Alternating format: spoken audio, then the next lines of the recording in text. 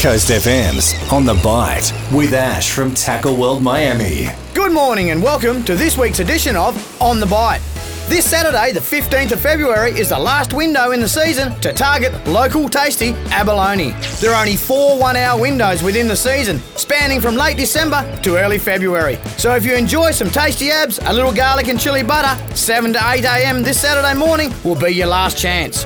Offshore, there is a real mix on offer. A recent trip by the crew in store saw a fantastic catch of jewfish, harlequin, nanagai, breaksea and ballchin, all caught out wider in the 40 to 50 metre mark. Crabs are still going strong in our estuary, with February being a great month to target them. And for those that like to get under the water, visibility on the 5 Fathom Bank this week has been in the vicinity of 5 to 7 metres. Wherever you get to go fishing this Valentine's weekend, as always, good luck, tight lines, and remember, every day's a good day for fishing. For Tackle World Miami, Coast FM's On The Bite.